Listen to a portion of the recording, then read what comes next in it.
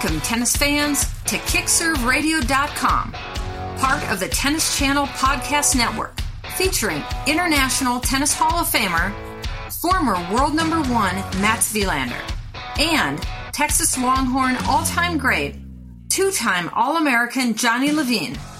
Your host of KickServeRadio.com is Andy Zoden. So, take it away, AZ. And take it away, I will. Welcome, everybody. KickServeRadio.com, Tennis Channel Podcast Network. We are, of course, featuring the 8-time Grand Slam champion. It was written that it was a 7-time Grand Slam. This guy's won 8 majors. You know, however you slice it, 7 singles, 1 doubles. He is the great Mats Wilander. Of course, we are also joined by one of the all-time greats in Texas Longhorn tennis history. He is a Longhorn Hall of Honor inductee, Johnny Levine. And guys, great to be here. Later in the show, you all are going to want to stay tuned because we are going to have an exclusive interview with Murphy Jensen, who probably everyone in the tennis world now knows that it's been about a year since he had what could have been a tragic accident, a heart attack on the court, concussions, split his head open, fractured his skull, was in a coma. He'll tell you the whole story and where he is 1 year later. It is one of the most amazing stories that you will ever hear. But guys, let's start with what's going on right now in tennis. And Mats, you said it all along, and now she's saying it herself. Is she or isn't she? Serena Williams retired or not? Well, I think that she never came out and said it that she was 100% sure. She did say that she really likes the Australian summer. I think we all thought that she was done, but I think they celebrated her so much at the U.S. Open that it was most probably tough for her to go out and say, hold on, guys, I'm not really. I mean, really what we were trying, and I was trying to tell Eurosport, let's be a little careful. But that doesn't mean that we weren't supposed to celebrate Serena, because you never know if you have a chance to celebrate her in her actual last match or last tournament, if that's fitting, if it's health reasons why she has to quit, whatever. So I think this was a great thing that happened at U.S. Open. We got to celebrate her. Now, whether she plays again or not, she's playing at somebody that likes Australian summers. Maybe that's why she goes. But I think that she has passed the time frame of being one of the favorites to win a major again. I'm not saying that she might not be able to, because with her game, it is possible still. But I think that now we're going to put her in as, great if she plays another match or another tournament. But yeah, I don't know. I think she's not in a very easy situation, but she's talked about it. It was what is she saying? Evolution is what her life is about, and her tennis. So maybe she plays one more tournament, 2, 5, who knows? Maybe not next year, maybe in 2 years. But she certainly was worth celebrating, and I was happy to be there to see it all. Johnny, do you think that when an athlete, be it a tennis player or an athlete in another sport, retires and unretires and comes back, and unless that comeback from retirement is extraordinarily successful, that they risk tarnishing their legacy by maybe having hung around longer than they should have? Here's Johnny. I don't necessarily think so, Andy. I mean, it's possible, but when you look at, people don't realize that Borg made a comeback. I don't think anyone really even talks about that. And he did very poor when he came back. It's really, really difficult. I don't know that you can count on one hand successful tennis players that have made comebacks. And certainly in many sports, I don't think you can count on one hand successful comebacks to at least the level that the athlete was originally. Mats, let me ask you this, because at one point in the weekend, we were in Missoula, Montana for a pro-am. We'll talk a little bit about that when we speak to Murphy Jensen. But at one point on the golf course, you made mention of, I'm just barely at that level of fame where, and I can't even remember what it was in reference to. At what level of fame do you need to be to actually feel that it's necessary to announce a retirement? Did you have a formal retirement from tennis? I never retired from tennis, Andy and Johnny, officially. Okay. Better research next time, buddy. I took a couple of years off in 91 and 92. I didn't play for 2 years, and I never thought about coming back, I must say. And most people would say that my comeback was a bit of a disaster, although I got to 41 in the world from being ranked without any ranking points. To me personally, it was a good comeback. It was successful. I made a couple of semis of the Canadian Open, beat a couple of top 10 guys. So for me, this was successful, but I think for people that are watching it, I mean, to them, they assume that you're coming back to try and achieve what you achieved before. But for me, it wasn't at all. The reason I wanted to come back was for the exact reasons that I quit. I quit because I wasn't enjoying it. I wasn't having fun. I wasn't motivated. And when I got back, I was motivated and I was having fun. No, I didn't train as hard. I didn't set goals up. My confidence wasn't anywhere close to. So for me to achieve anywhere close to what I did before then, which was, like you mentioned, winning 7 majors in singles and 1 in doubles, that was never, ever in my mind. To me, it was successful because it took a sport that I used to love, and then I used to love to compete, and then you used to love to win, and then after that was done at 27 years old, I loved none of it.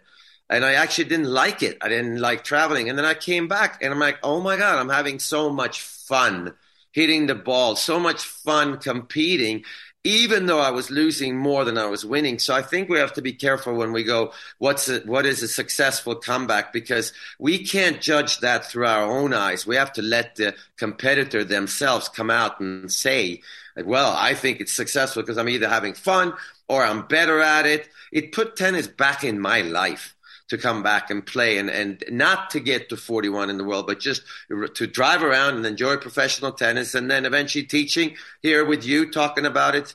I mean, when I was 27, guys, if you asked me if I was ever going to do a podcast with a couple of American college players and commentate for your sport, I say you are completely out of your mind. It is the last thing. I don't like this sport. I don't enjoy any of my enemies or competitors' company anymore.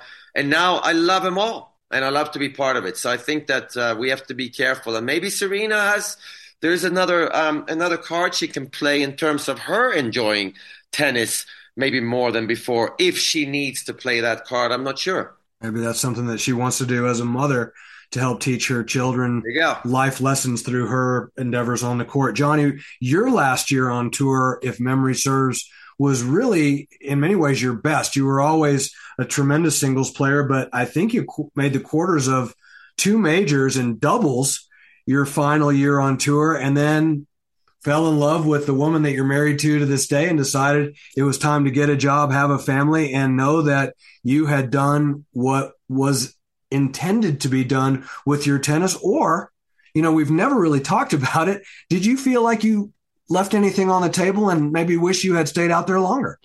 Not really, Andy, because a year prior, I was very close to leaving the game. Okay. But something inside me said that I needed to stay out a little longer. But really, the doubles was successful, but I wasn't out there to play doubles necessarily. I mean, the goal for me was singles. And when I felt that I couldn't really get higher and attain, I wasn't, to Mats's point, I wasn't enjoying it, for various reasons. But the doubles to me was a less pressure situation. I really, really enjoyed playing doubles with Eric Carita, who was a dear friend, and obviously, he's one of my closest friends. And so we had just a great time traveling, and I think that helped a lot, the enjoyment. But I wasn't looking to have a career just in doubles.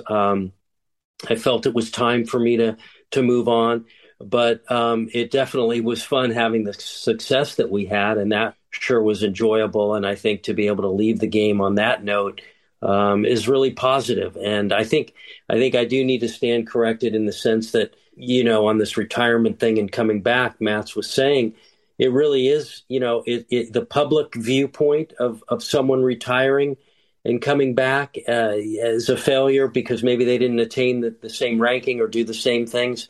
I just want to point out, I think Mats makes such a great point that it's the individual. I mean, Mats said he comes back and he has this true enjoyment of the game. To me, that is really a success.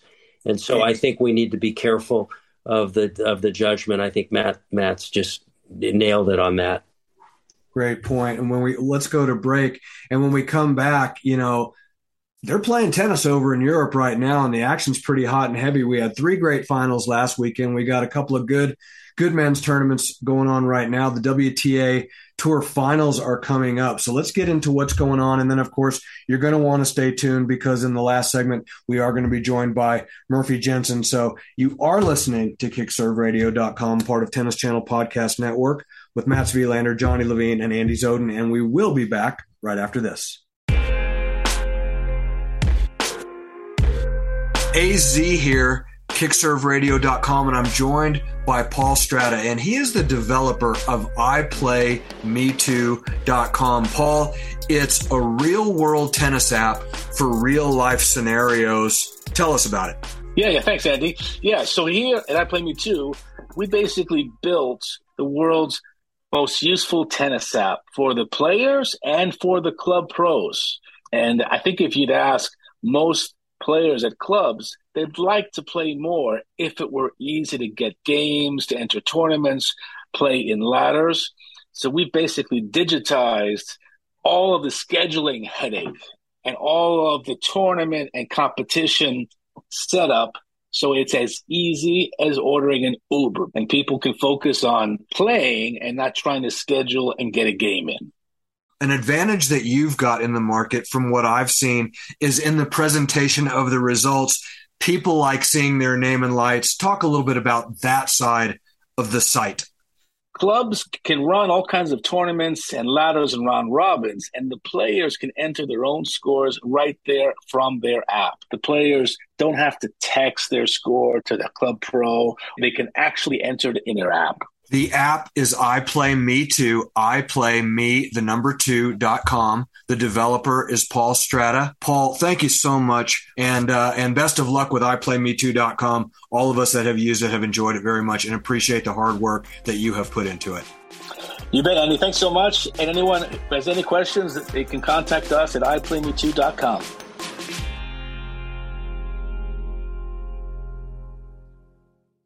Another day is here, and you're ready for it. What to wear? Check. Breakfast, lunch, and dinner? Check.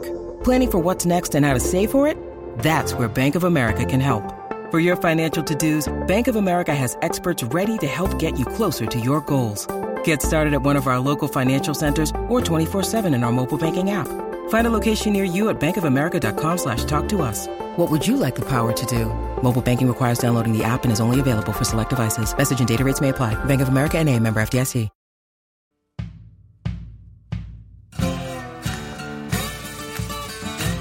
Welcome back, everybody. KickServeRadio.com, Tennis Channel Podcast Network, Mats, Johnny, AZ.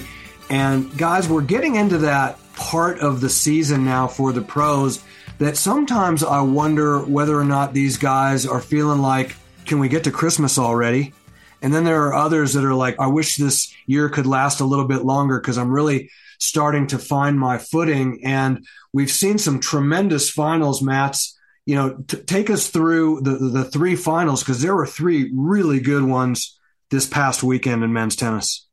Oh, it was unbelievable. And it's the young guys are really that next generation. And we're now really talking about Tsitsipas and Daniil Medvedev and Andrei Rublev. And of course, we hope that Alexander Sasha Zverev comes back as quickly as possible. And we're not even talking about Nick Kyrgios, because that's the other generation. The generation behind them last week was unbelievable, where Lorenzo Musetti took out Matteo Berrettini in a 250 event in Naples, or Napoli in Italy, outdoors on hard court. And that's a big, huge win for him, especially back home, beating and I don't know if Berrettini is still number 1 in Italy, if Sinner has overtaken him, but certainly he's looked upon as the big brother.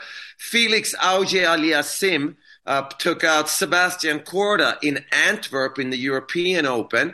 And he started winning every final suddenly, Felix Auger-Aliassime, because remember, guys, he lost 8 finals in a row. Yeah, I don't think he even took a set any of them, and there was a lot of talk around town about him and playing the big points and big match. Well, he's turned it around, and he won 2 events in a row. And then, of course, the Stockholm Open, where the favorite Stefanos Tsitsipas, who has won that event before, I believe, got to the finals, was playing great, and then he comes up against a 19-year-old Holger Rune, the Danish guy.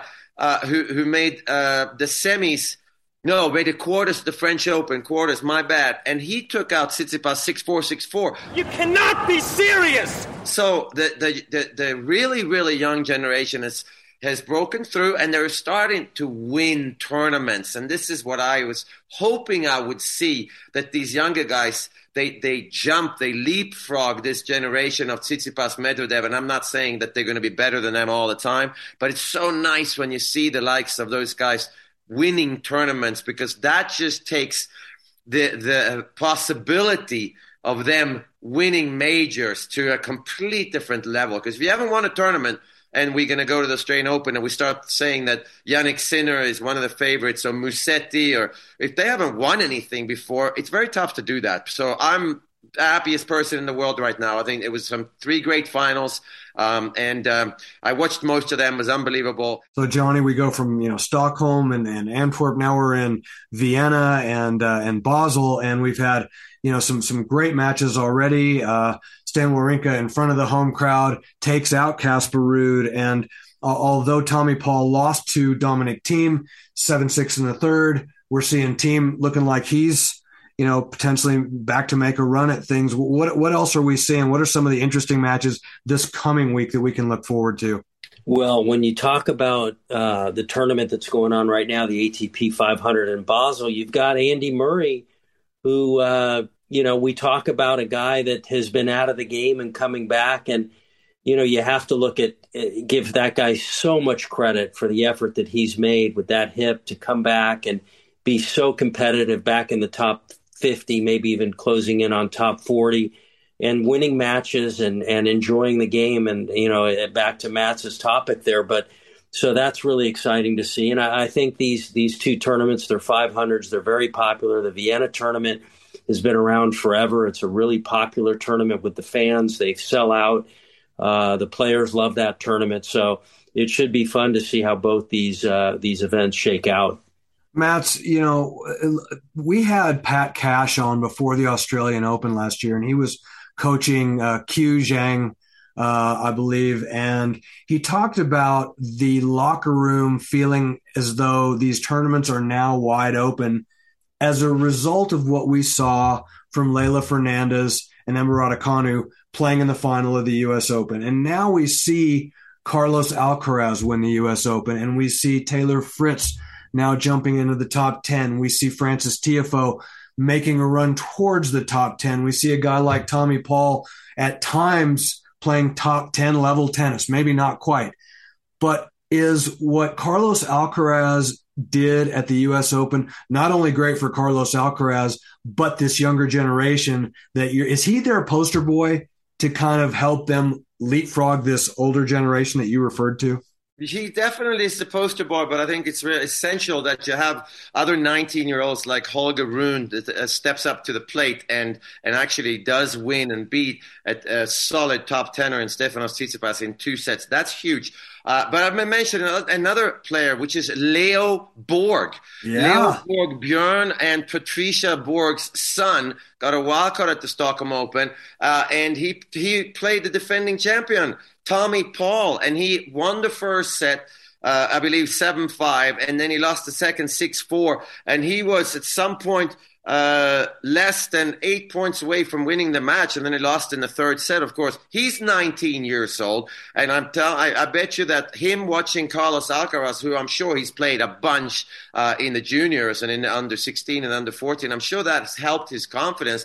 But I called Björn the night before, and I was like, okay, I know he's on, whatever. I didn't get to speak to him, but then Björn left me a message afterwards, and this is a tennis parent who has done it all. And I like his response to me. He said something like, well, it was a bit of a tragedy, and there goes more trains, which is a very Swedish saying. There's another train you can catch. So when I heard that message, I'm like, what the hell happened in the match? Because I missed most of it. I'm like, what? That doesn't sound that good. No, it's someone who's won 6 French and 5 Wimbledon who is downplaying that his son nearly beat the defending champion because he's not looking at results. He's looking at the level of tennis that his son is playing, and he realizes that he's really close. And let's not jump up and down just because he was nearly beating. He didn't beat him. Got no ranking points for winning the first set and got no ranking points for getting close in the second. So I think that is great for someone like Leo Borg. Because can you imagine the pressure that he must have felt at some point in his life? And I think if you can downplay any success he's having until he starts winning tournaments and matches, I think it's good. He's close. He's not there. You just got to keep trying hard. But yes, the 19-year-olds, they're coming, and it's so exciting.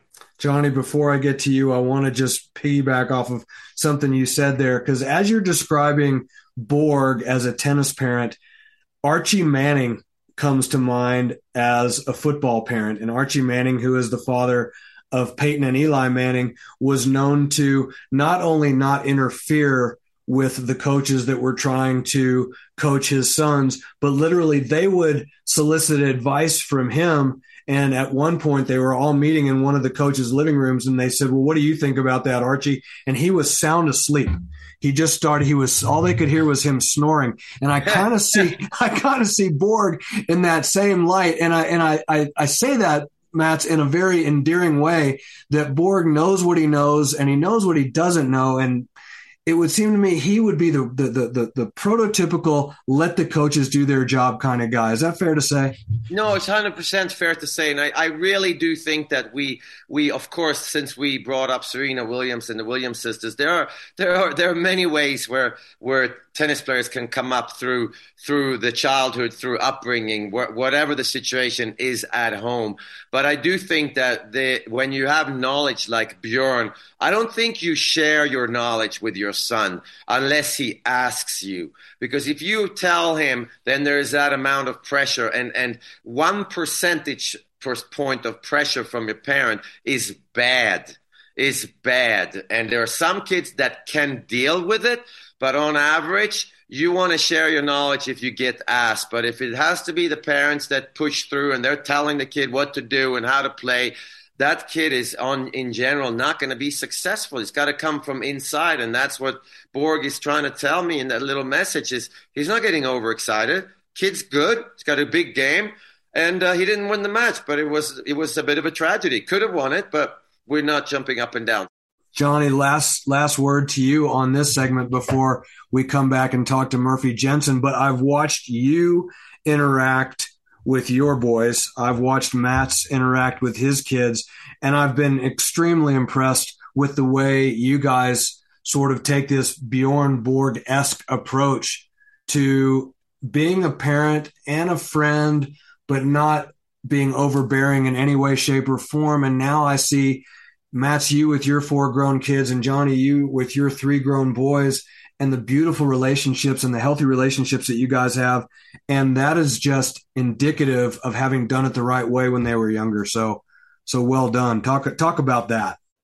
Well, every parent relationship with their kid is different. And I think there's different philosophies and, how much you push your kid, or, if they show a little talent. I mean, there's support, and then there's, going too far. And, it depends on the kid and the level that they have. And you look at, Andre Agassi and Steffi Graf have a son that's a tremendous baseball player. And I think they were not too excited about putting him into tennis. I think when you start pressuring a kid, the kid feels like he has to play that sport, and they don't really find what they really want to do. And I think when you give them the breathing room to play, other sports and things like that, if they show some talent in one, but they really want to do it themselves, then you can kind of nurture that and encourage that and support that. It's got to come from the kid.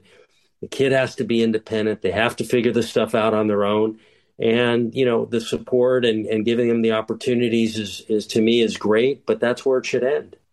And your 7 children are very fortunate to have had world-class athletes for fathers like they do. And I've actually, just by being friends with you guys, I've learned a lot that I take onto the court with the students and the kids that I teach. So thank you for those life lessons, both of you. And speaking of life lessons, oh my, are you about to hear some from the one and only Murphy Jensen, who a year ago at this time, the lights went out and they almost didn't come back on. So you're going to hear an amazing story with a beautiful happy ending and a beautiful outcome. So stay with us. Murphy Jensen joins Mats and myself, and you are listening to KickServeRadio.com, part of the Tennis Channel Podcast Network.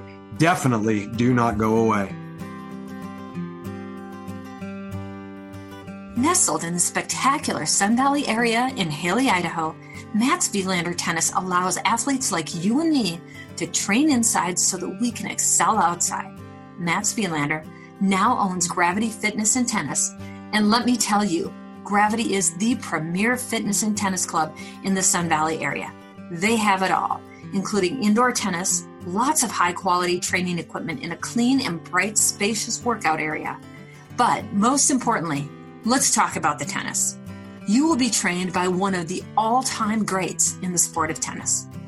After my clinic with Mats, every time I step on the court, I hear that focused intensity in that charming Swedish accent, reminding me of all the techniques that improve my game and get results.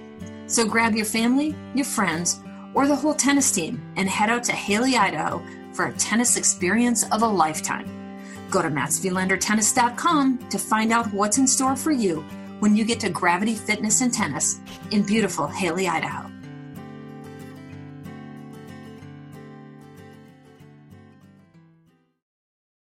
When you need mealtime inspiration, it's worth shopping Kroger, where you'll find over 30,000 mouth-watering choices that excite your inner foodie. And no matter what tasty choice you make, you'll enjoy our everyday low prices, plus extra ways to save, like digital coupons worth over $600 each week. You can also save up to $1 off per gallon at the pump with fuel points. More savings and more inspiring flavors make shopping Kroger worth it every time. Kroger, fresh for everyone. Fuel restrictions apply.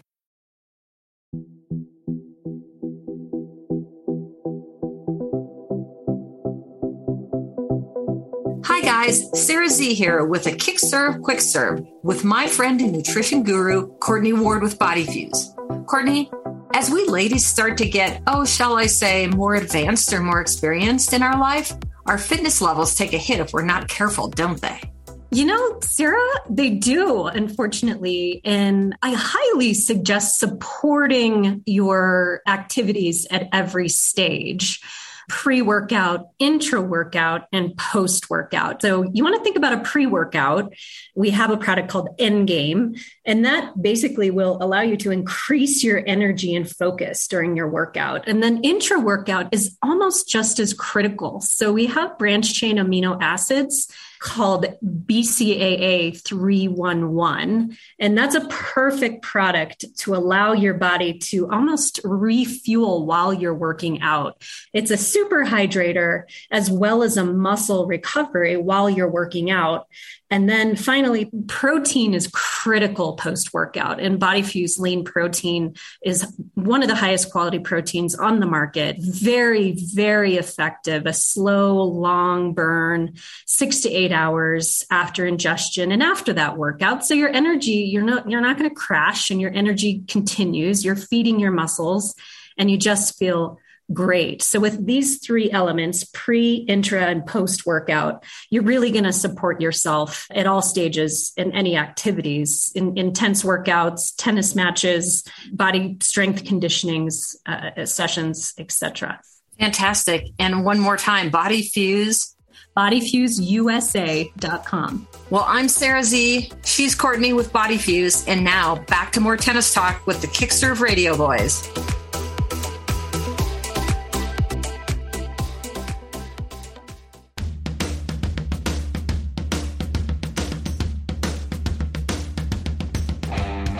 Welcome back, everybody. KickServeRadio.com, Tennis Channel Podcast Network, and Mats Wilander and I are now joined by the great Murphy Jensen. And Murph, I got to tell you, it's so good to see you 1 year later, almost to the day that you had, it's hard to even say it, but a near-death experience. Now, maybe it is and maybe it isn't a coincidence that what happened to you happened at the Garden of the Gods, because effectively your life was in the hands of the gods.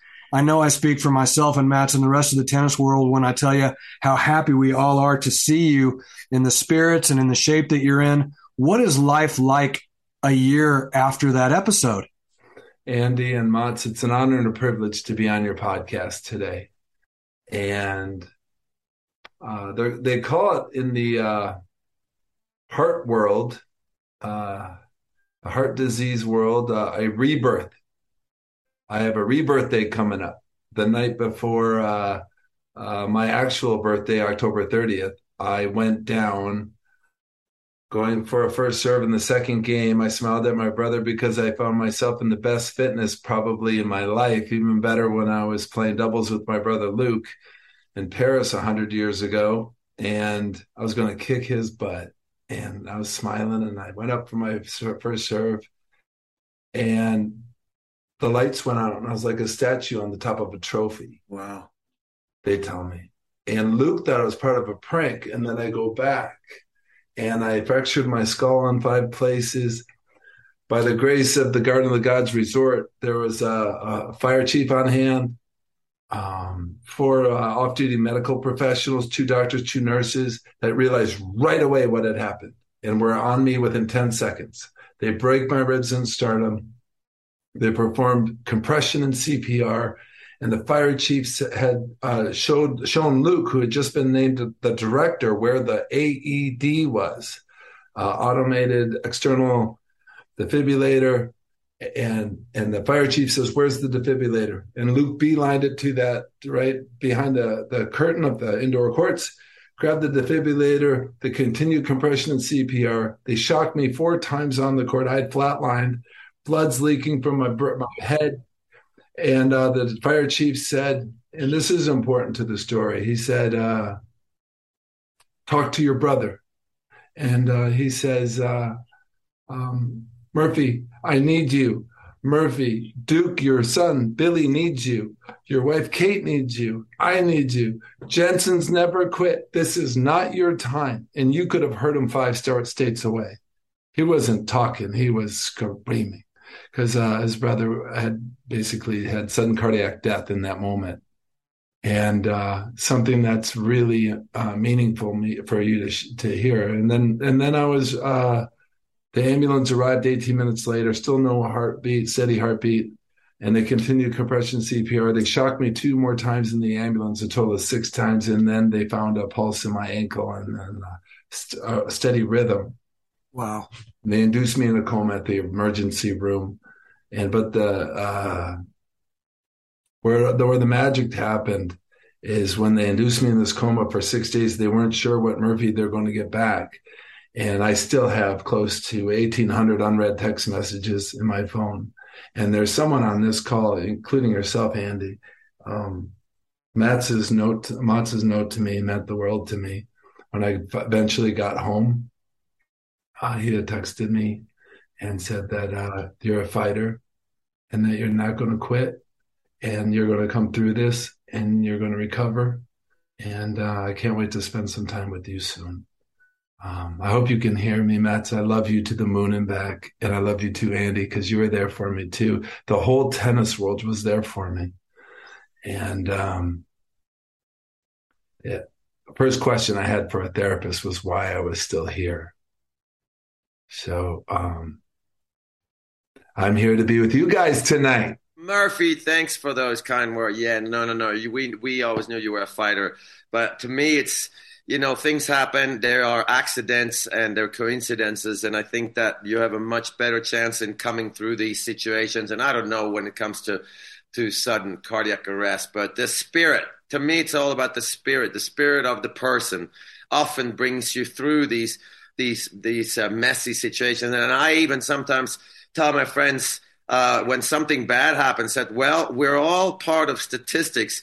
And if there are 100 people that suffer from cardiac, there's going to be 100 people. It just has to be the right 100 for those 100 to come through. And Murphy, you're definitely one of those guys. So I believe in the higher power in many ways when these situations come. But obviously, we realize that you're really lucky. Now, to a very funny story that I heard your brother Luke tell me in Missoula, Murphy, was that they very shortly after or sometime after they did some kind of a cognitive a test for you. And Luke said, you're better now than you were before your accident. How do you explain that? That's what I want to know. Are you cleaner? Are you more sane now than when? No, but has life taken on a different meaning? Basically, is the serious question here for you. No question, I am better now, and no question, the answer is yes. Life has taken on new meaning, and I'll never be the same again. I have lived every day like it's my last. I suffered from concussions in my fall, and they weren't sure, like Luke said, what Murphy they were going to get back. Was he going to have brain damage, or was he paralyzed because I wasn't responsive to pain? But by the grace of that higher power, and Michael Milken and I were having a conversation, speaking of hundreds, 1,000 people a day lose their life to cardiac arrest every 90 seconds. And the AED saved my life. And the knowledge of CPR and compression in real time saved my life. And most people come back. To say that I don't know if you're aware of this. I think you are both aware of this. I'm in long-term recovery from substance use disorder. And my recovery has been a process of a psychic change, where I could look the world in the eye and forgive myself. And it's been the process of learning how to love myself. But this event took that psychic change a whole nother level. I know what I need to give myself to be effective human being for those around me. I feed my cells, whether it's self-love through an affirmation while I'm going for a run. You're enough, Murphy. I am enough. I am worthy. I am lovable. I am loving. I'm giving.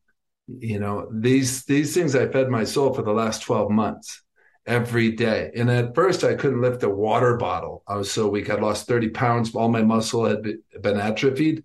I couldn't walk 3 feet. And the cognitive test they were doing, I went back to what my therapist had me do for stress, which is take a bowl of water or anxiety, fill it with ice, and almost go do a bath, a face bath. It activates these vata nerves that relieves anxiety and whatnot. It's kind of like a facial polar plunge. And that got my brain function back. I was supposed to spend 2 more weeks in the ICU, and within minutes. And now, speaking of my, better than I was before, without doubt, because I cherish every moment.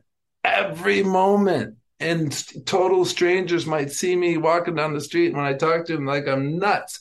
But, I've been given another chance.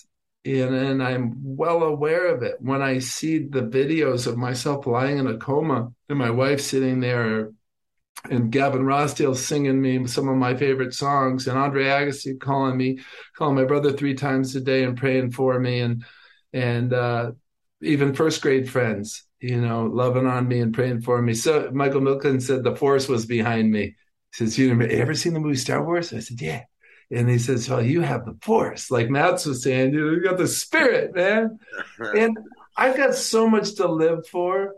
And maybe it was in a weird, screwed up way, a way the universe was going to give me a timeout from me.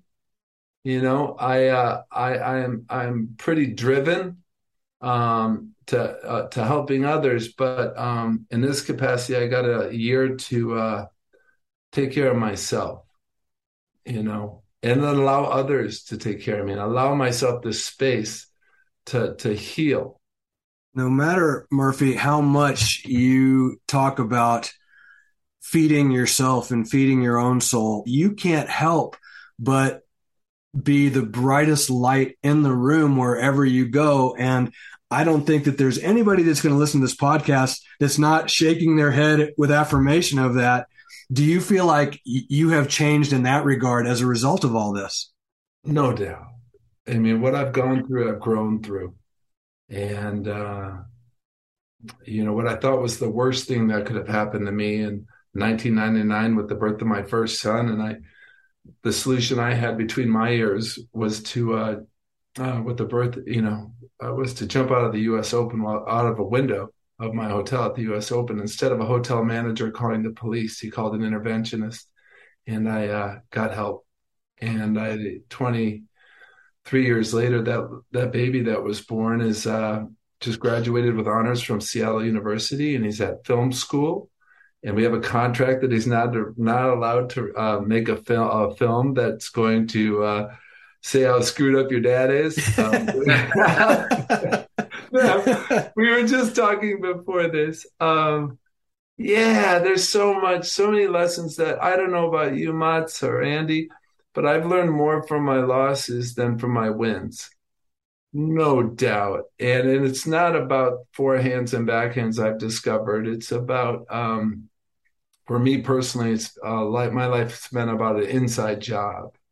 And where did my fears and doubts and insecurities come from? I was really connected to my brother Luke in a way it was really magical, but in some ways unhealthy, because I sought his approval in a big way. And if he were having a bad day, and now he can be pissed off and have all the bad days he wants, and it's not my fault. But I would, be a people pleaser. I found out a lot of things about myself through my recovery, and it's that information that has set me free, and allowed myself to be forgiven. And I don't walk around with the guilt and shame or remorse. But this life is fragile that we're living in. And, this cardiac arrest and my wife and I will celebrate in a very mellow way, because we don't want my heart to get too excited. Right. I know it's not easy for a Jensen brother to be cool, but I'm doing this. But so much of it, and what's really, what touches my heart is that, Mats, you've been an example for me in the best of ways since day one. And day one, you don't even know this, but you played the Indianapolis U.S. clay courts right after, I think, winning the French Open. And I was playing as a 15-year-old, maybe qualifying, and I lost probably first round. And I watched your match because the players' lounge was beneath the court, and you could see through those glass windows. And you're out there with your Tacchini or whatever, and your Rosignol, and I'm studying, like I studied Borg with what kind of gold bracelet. You didn't have one, but Borg had that gold necklace, and I had a gold necklace, maybe Matzel. Anyway, you were getting transportation because you were actually in the tournament. I'm out of the tournament, and I'm kind of freeloading on the free food. And I just followed you out to the car because I'd never been to a pro tennis tournament before. And you looked at me and you said, "Hey, you going back to the hotel?" And I'm not even at the hotel. I'm probably sleeping in the van. I don't know. And I'm like, "Yes, I am." And I jump in the back seat with Mats, and we head to the whatever hotel, which I don't have a room. And it's Mats, and I'm Murphy, and I'll never forget that. And wow. I'm like, God, I want to do this. I want to play this game of tennis, and really cool. Murphy, that's so cool. That's so cool. What place is tennis going to take for you, Murphy, going forwards? Because obviously you're always going to be invited to the kind of outings that we just came from. That Scott Potter put on up in Missoula, Montana, for the Watson's Children's Shelter. I mean, with your spirit and with your tennis credibility, I mean, you can be invited to everything. What does tennis look like in the future of you now? Is it going to take a back seat to all of this, or are you going back to the thing that maybe you know the most about at the end of everything? I don't know if there's anything we know more about than actual tennis or hitting a tennis ball. Yeah, I measure success, and true success is using that whatever talent or skills I have to benefit others in whatever capacity. So, the Watson Shelter there in Missoula, Montana, man, I sit in there and I have a little meditation. I sat on the playground, and it's impossible not to say, where I sit today is I always want to know what's the money being raised for? How can I be of service? And, I think my future is going to be geared toward children. Using my tennis in any capacity. I think, it's really interesting, Mats. when I worked in tennis and TV, I really struggled to get on TV and and blah, blah, blah. Now that I'm not in tennis and not into TV, ESPN and doing some cool stuff, you know, and it's my mess in so many words has become my message, and my mess has affected so many families and lives around the world, and mental health, it sits on the forefront. And Andy and I had a great conversation the other day, and mental health for the children, how we teach them on the tennis court, but what about for the coaches and the trainers and those people? It's called the human condition. And so, you know, by accident, I sit in this seat where I believe for any human, the sky's the limit, you know, and the way I'm going to navigate Wednesday, which I'll just follow the calendar. But, you know, there's children that's really important to me. Currently, I co-founded a company called We Connect Health Management, which is a digital app solution that has support and services and support group meetings for anyone dealing with substance use disorder or mental health challenges, that has anxiety, depression. Technology will never replace human connection. I've learned so much, Mats, in these 8 years building We Connect, and the people we serve and the problems they face. And, you know, so where does it go? I mean, tennis will always be there. I'll be honest with you. I've fallen in love with tennis in a way that maybe I should have always, the relationship I have with it today is the relationship I should have always had with it. I, in so many words, played to be with my brother, not to play tennis. Had Luke been a pump gas or drove trucks for a living, I would have done that because I wanted to be with my brother. Now I'm playing because of the joy of the ball. When I see Mats playing for like 3 or 4 hours straight and still running side to side and grinding with whoever, I've fallen in that space. My tennis in the last year has helped my brain function. Yeah. Not that it needed help before, but, you know, it helped me with the concussions. It helped me with cognitively. I had trouble with loud noises and unsafe environments, and that tennis helped me get my stability back.